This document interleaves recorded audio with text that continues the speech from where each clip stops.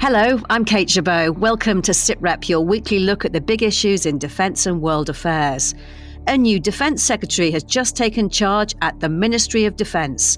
After 4 years led by former Guards officer Ben Wallace, Grant Shapps, who has no defence experience on his CV, is in charge of the forces.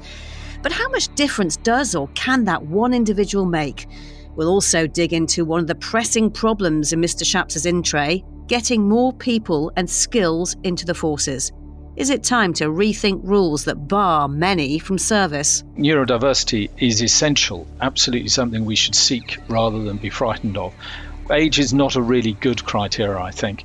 I can think of some quite senior whippets and some quite young people who are less fit. And could some of the most tightly controlled illegal drugs offer a cure for PTSD? We'll hear more about the growing research and hear one veteran's story. It's turned my life around. It really has. I'm not walking around angry with the world. Sitrep with Kate Jabot and Professor Michael Clarke. So, Mike, we talked about the runners and riders to replace Ben Wallace a few weeks ago. Grant Shapps, bit of a surprise. Yeah, it is in a way, and not in others. I mean, it's a surprise because he has no defence background. I mean, and he's been, he's Minister for moving around. I mean, he did 6 months in energy, where he's coming from now. He did 3 months as Business Secretary. He did 6 days as Home Secretary. I mean, the longest job he had was transport, 3 years, and before that, longest job he had was in Chairman of the Conservative Party. No defence background whatsoever. So in that respect, it's a surprise, but it's not a surprise in another respect, because this is always going to be a caretaker job between now and the election for a year, maybe 18 months at the very most. And what do they want in defence? They want somebody who will present the policy, not change it. So in that respect, it's not a surprise because they've got a man who does presentation. And in case nobody else says this, let me say this now, that Grant Shapps, without any political opportunism or any fanfare publicly, he and his family took in a Ukrainian family last year, didn't make any fuss about it whatsoever. And I give him immense personal credit for doing that. He didn't try to manipulate it. We didn't know about it until afterwards, in effect. And I give him great credit for that. Yeah, it's an interesting thought. Let's bring in Forces News Westminster reporter Sian Greszczak. Sian, hi. I said at the start, Grant Shapps has no defence experience on his CV. And as Mike's been saying, he does have a lot of ministerial experience, though, doesn't he?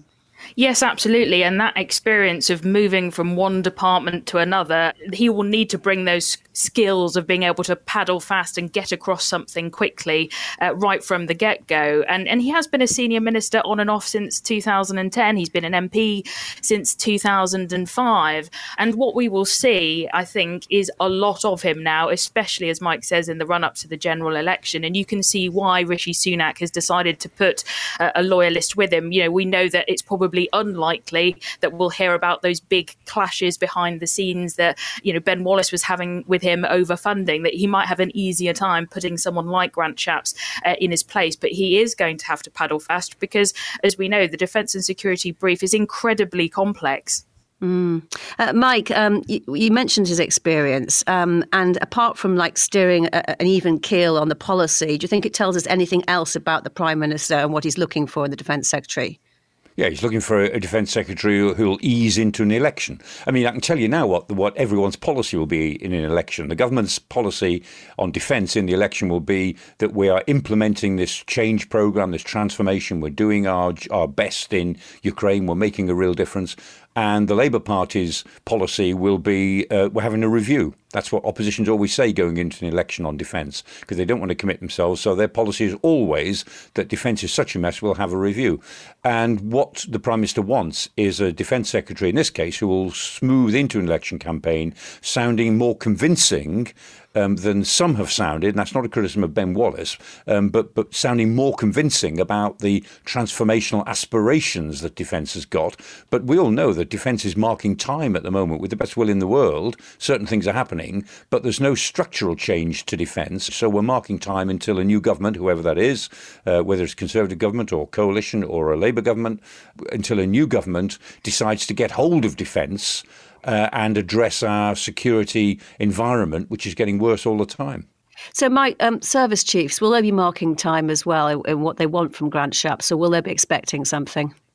Well, I don't think they'll be expecting too much from him any more than they would have from Ben Wallace if he'd stayed on till the election. But what the service chiefs are trying to do is all the right housekeeping in their own services. They've got plenty of issues on their plate, the Army more than the Navy and Air Force in a more structural sense.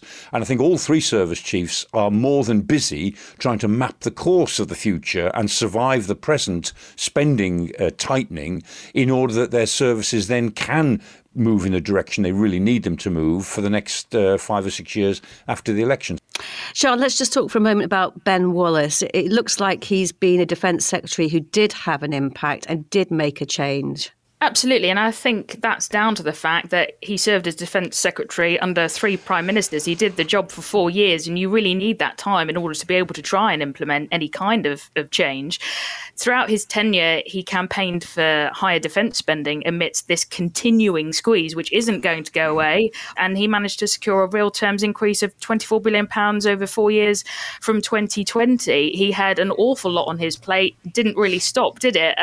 The Afghanistan evacuation, the global pandemic, Ukraine, and within all of that, did manage to secure some money from the Treasury over that. And you could really tell, especially with him being a former soldier, in moments like, for example, Operation Pitting, that moment where he was, sort of teary-eyed as he was talking about the fact that not everyone would be able to come out. So, yeah, it would be interesting to see how history writes this up.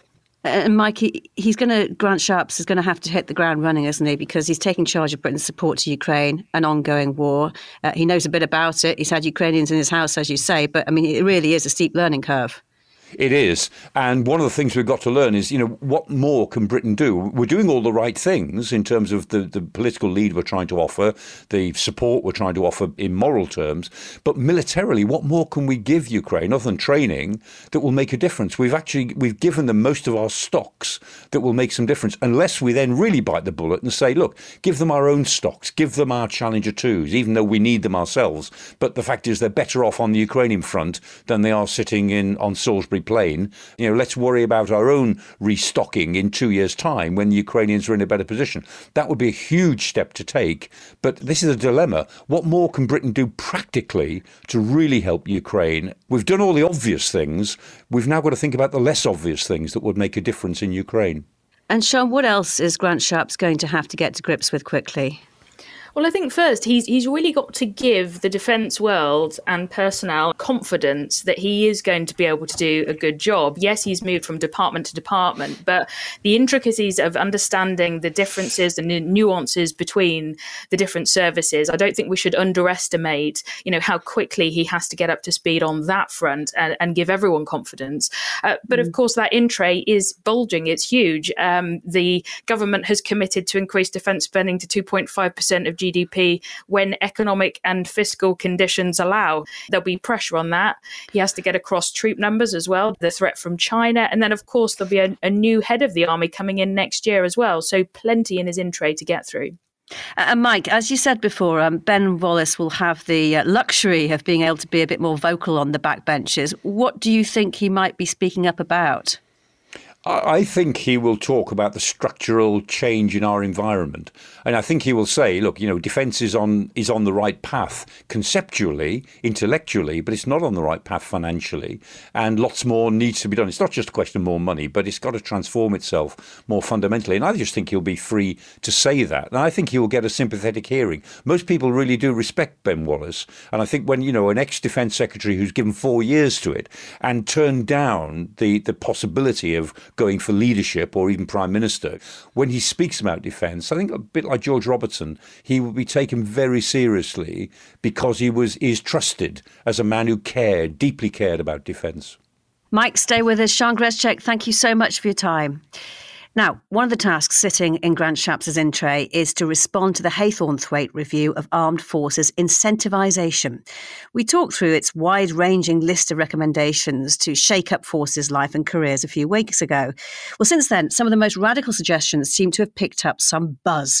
One is to ditch a centuries-old principle of British military service to help in the war for talent and skills. It's an almost universal rule that you can only join the forces at the bottom and work your way up. Instead, should we allow people to join a little older and with more experience and start higher up? The Defence People Minister has also spoken up about widening the recruitment net by allowing people to serve to an older age or with neurodiversity conditions such as ADHD or autism. Would this all help or hinder the forces? I've been talking to Lieutenant General James Swift, who retired last year after 3 years as Chief of Defence People. What we do know is that our people and potential recruits are telling us that they don't want 30-year careers. Some will do, that's fine, but not sufficient to continue filling our current model. Most people expect to have a variety of careers in their lifetime. And we need that talent, and therefore we've got to become a little bit more employee-centric and say, okay, if that's the talent that we want and that's the sort of careers they want, how can we change what we're offering in order to be attractive to those people? And as I say, that might be some people joining later, having accrued their skills elsewhere, or it might be the idea of people moving around within Defence much more to have the variety that they seek without having to leave Defence as an employer. The armed forces have always recruited from the very bottom up, bringing young people in at the start of their adult life, training them up. That idea to suggest the forces could benefit from bringing people a little older with skills and experience and bring them in a bit higher up, would that be heresy to suggest that? It might appear to be for some people, but we already do it, and we've had some good examples recently as well. So for example, Padres join Defence having already practiced in their sending organisation, so they already naturally join at a later stage, and that works really well for them. In COVID, the aeronautical sector, the aviation sector, took a downturn because we were obviously travelling less. So we were able to snap up both some aircraft engineers and also some aircrew who came and joined us, bringing with them all their relevant experience that they already had. And we didn't expect them all to stay forever, but we hoped, and it proved, that we got value from them for a number of years, and it worked for them too. So it was sort of win-win. The policy exists to do it. It's just that we need to be a little bit more open-minded as to how we might find those opportunities that continue to meet the standards that we've got to achieve, of course, but find our talent in different ways. Some of the conversations that have come from the Haythornthwaite Review have talked about the wider eligibility criteria, allowing people to serve to an older age. The Defence People Minister has talked about recruiting neurodiverse candidates with autism or ADHD. But of course, those criteria have been created for a reason. Yeah, and therefore, as your needs change, so the criteria should change. So they're not set in stone. And the fact that we are perhaps physically fitter for longer, live longer, it might mean that changing the age that we serve to could change.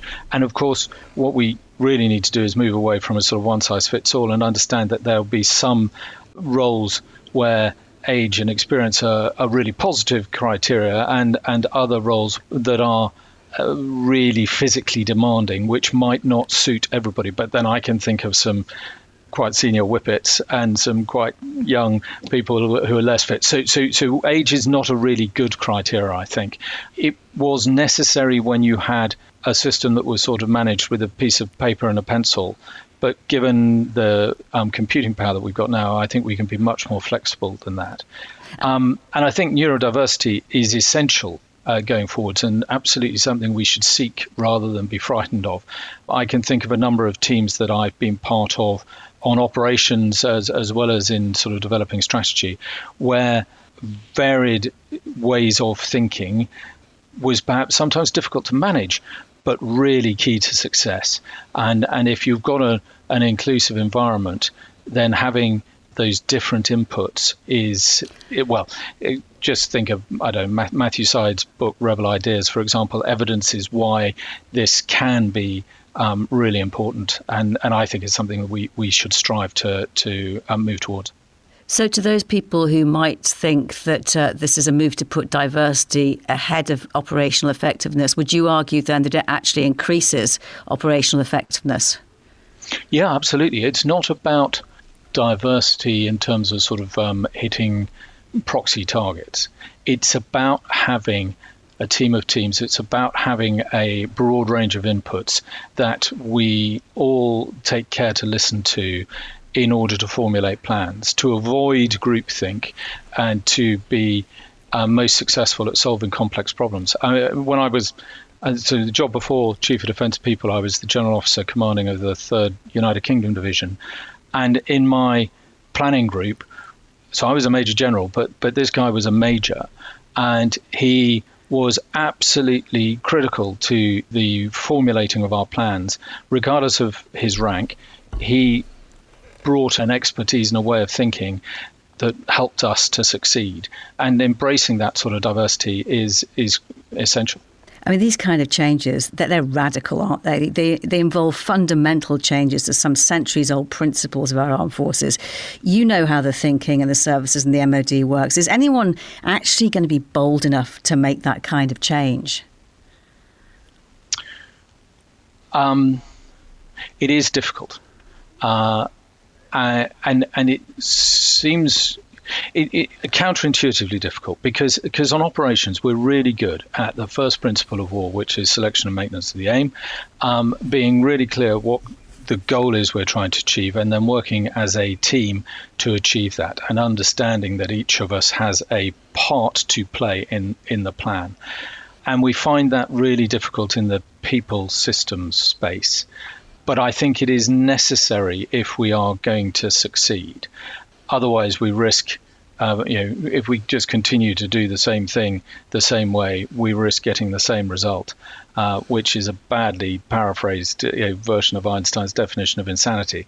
But we won't get the people with the skills we need if we're not prepared to conceive of these sorts of changes. That was Lieutenant General James Swift. He has other big ideas for change, including making it much easier to switch your career between the 3 services. And you can hear the whole thing, including why shape-shifting buckets are a problem and Harry Potter staircases are helpful. Yes, I really did say that. It's in an extra edition of the Sitrep podcast. It's online now. Mike, if we go back to that rock-solid tradition of only working your way up through the British Armed Forces, no side entry, that used to be the model for every career, but it's long since gone. Have other countries made that change to their militaries yet?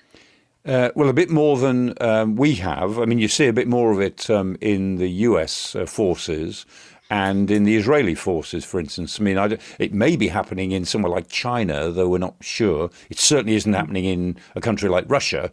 And then you can look at some other militaries, say the Danish, Swedish, Netherlands military. There's little bits of it there, I think. There have been bits of it, as James Swift was saying. We've done it ourselves in the past. And during the Second World War, I mean, quite a few people were given immediate rank because they were needed on the intelligence side or for some very specific role that they played. So it's not that we haven't done it before. What James is getting at is that we've got to do it in a more organised way, and we've got to take in more than just the very necessary specialist skills in an emergency. And, we talk about the problem of creating the soldier scholar. I mean, in the United States, they have lots of soldier scholars. David Petraeus is a very good example. Stan McChrystal, another one. These are people who were able to take a break from their career at a stage when it made a difference and really step out into a different world and then go back into the structure without any bad effects on their career progression. We find that difficult to do because we're such a small military. But in a way, we've got to create not just the soldier scholar now, but the soldier entrepreneur. We're looking for people who are not just, go to do a PhD for 3 years and think about defence issues, but people who have that entrepreneurial spirit, the sort of major that James Swift was talking about. We need those sorts of people, and we do have to think, I think, culturally differently about the way in which the armed forces can structure themselves to absorb talent sideways, as it were. And we're still waiting for the government's official response to the Haythornthwaite review, but the Whitehall mood music does seem very supportive of some fairly radical shifts. The hard bit, of course, actually making it all happen. Yeah, and I think, was it 67 recommendations from the Haythornthwaite review? And the government has said that they intend to look very seriously at them. So the Haythornthwaite review clearly is a holistic approach, not just a series of things that will tighten up the procedures at the edges. Will Whitehall take this on? Well, not this side of an election, but it might do the other side of the election. News, discussions and analysis. This is Sitrep. It's estimated that around 1 in 14 veterans of the UK's armed forces probably suffers PTSD, post-traumatic stress disorder. Right now in the UK, the treatment options are much the same as for many other mental health conditions, talking therapies and antidepressant medications. But there is growing interest among some researchers about psychedelic drugs and whether they could not only help, but perhaps completely cure PTSD. Australia has just authorised psychiatrists to prescribe MDMA, a chemical used in the drug ecstasy, and psilocybin from magic mushrooms in certain cases. In the UK, these psychedelics remain among the most strictly controlled drugs, but some veterans are now going overseas in the hope that psychedelics could help them. Well, Forces News reporter Hannah King has been investigating. Hannah, hi. You've spoken to one veteran about his experience, haven't you? That's right, yes. Spoke to a gentleman called Craig, who was in the Royal Electrical Mechanical Engineers. A lot of people will associate with his story. He was posted to Afghanistan and he saw some things which later resulted in severe PTSD. Like I say, lots of people will be familiar with what he went through. He, after 2 attempts to take his own life and trying literally every treatment in the book, he was in a last chance saloon, and he found this organisation called Heroic Hearts that were trying to get veterans access to psychedelic drugs, which is very difficult because in this country, obviously, it's illegal. They try and fund taking veterans out to countries where it is legal to do these drugs. And when I say these drugs, I'm talking about, it's mainly ayahuasca, which is an ancient plant remedy found in the Amazonian jungle. So Craig, like I say, last chance saloon, he was very sceptical about this, but thought, When someone says, if you're going to take this drug, it's going to make you feel fantastic and probably sort your problems. Of course it is. I was transported into space. It was colours and bits flying past you, and I can't put it into words. And how it can make you feel afterwards is incredible. It's turned my life around. It really has. I'm not walking around angry with the world and sleep. Sleep is such a massive thing when it comes to mental health. If you're not sleeping, you're I still don't understand it, but it works. Hannah, Craig's account sounds incredibly compelling, but we should just post a big reality check here. Don't try this at home. Yeah, no, absolutely. So this is delivered with a therapist, and there's a lot to do with, the environment that you take it in, and they call it integration thing, the sort of therapy that you go through afterwards. And it's very much, it needs to be administered by a therapist and not just taken. Craig obviously was very, very skeptical about doing it.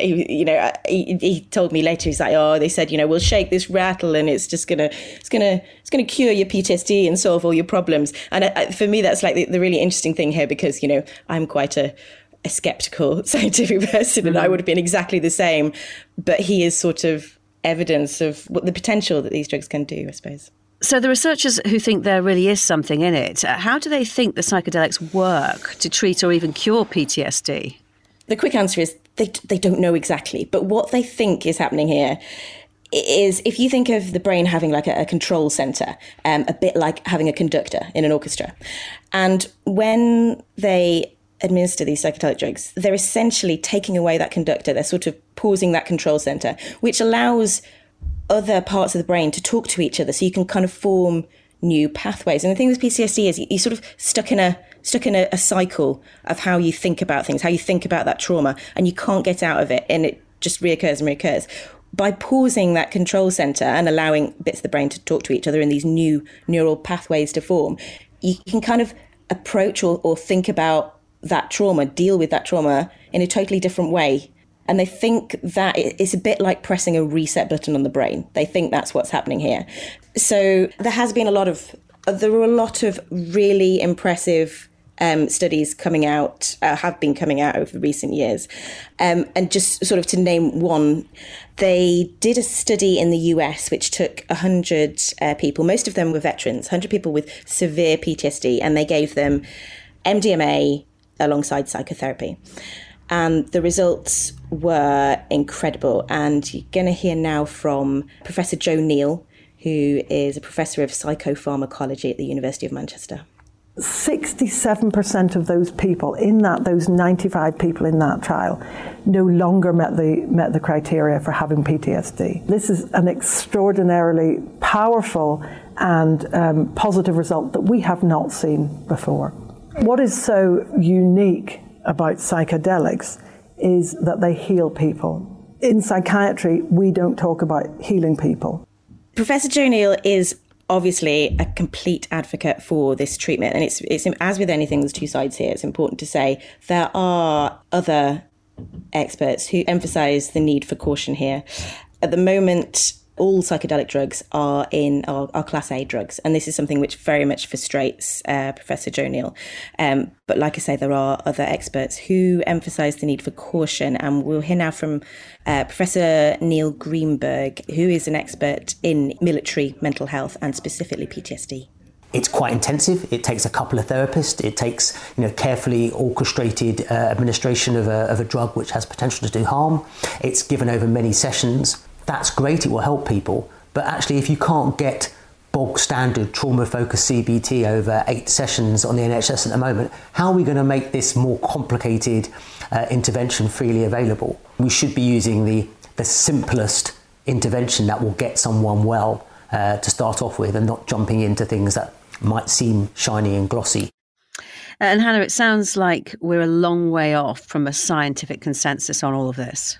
We are, and scientists like Professor Jo Neal are frustrated that things aren't moving forward as quickly as she would like, and research is restricted because it's a Class A drug, and she's campaigning for them to reschedule it so it's easier to research with.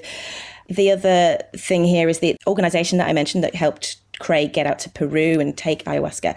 They exist to try and get veterans access to psychedelic drugs. But they at the moment, they can't get charity status, or they're applying to get charity status. It's very complicated for obvious reasons.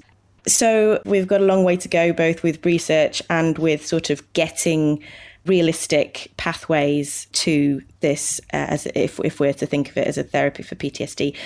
But, it's promising. Hannah, good to hear from you. Thank you so much for that. And you can watch Hannah's film Psychedelics Cured My PTSD on the Forces News YouTube channel. Mike, you could understand some people thinking it's a bad idea to use illegal mind-altering drugs to alleviate PTSD, but our understanding of the condition has already been on a transformative journey, hasn't it? Yes, it has. And I think we all understand that PTSD, first of all, it's got to be dealt with human interaction. I mean, I'm involved with an organisation called Waterloo Uncovered, which is about helping veterans with some PTSD symptoms by involving them in groups, in this case, at the Waterloo battle site itself. But, years ago, I remember I had a long conversation with a young officer who'd had PTSD from Iraq in 2003. And he said the low point, the worst point, was when he had a massive row with his wife because the green beans were cold when they put their meal down. And she said, what was happening? And Hannah was talking about this, neural pathways. PTSD, apparently, has the effect of collapsing neural pathways in the brain, which is why you need drugs to actually heal those neural pathways and the way they work. Because he said the logic is the beans were cold because, you weren't keeping your eye on them in the cooking process because you don't care about it very much. You don't care about them because you don't care about me. And you don't care about me because nobody cares about me. And nobody cares about me because I was in Iraq and nobody cared about Iraq. And I saw men being killed. I saw terrible things in Iraq and nobody cared about it. And that's how this logic process suddenly becomes telescoped in the way the neural pathways work. And he said to me, he needed a lot of support. He came through it very well in the end, both he and his wife did. He said, but he needed a lot of support, but he said you needed some drugs to heal what was happening in your brain. So there's clearly a role for it, but obviously it's got to be under very strict control. And the most important thing in PTSD, Simon Wesley, in the King's Centre for Military Health has proved this over and over again. The most important thing for PTSD is the group. It's the people, your mates, your unit, the people around you who understand and can just be with you. Human interaction is the most important thing, but drugs are certainly a part of it. That's such a fascinating insight. Thanks for that, Mike. And my thanks to all of our guests this time. Don't forget, there's much more from Lieutenant General James Swift and his thoughts on radically rethinking forces careers in an extra edition of the Sitrep podcast online now. Mike and I will be back with another Sitrep next Thursday. Until then, from me, Kate Chabot, thank you for listening. Bye-bye.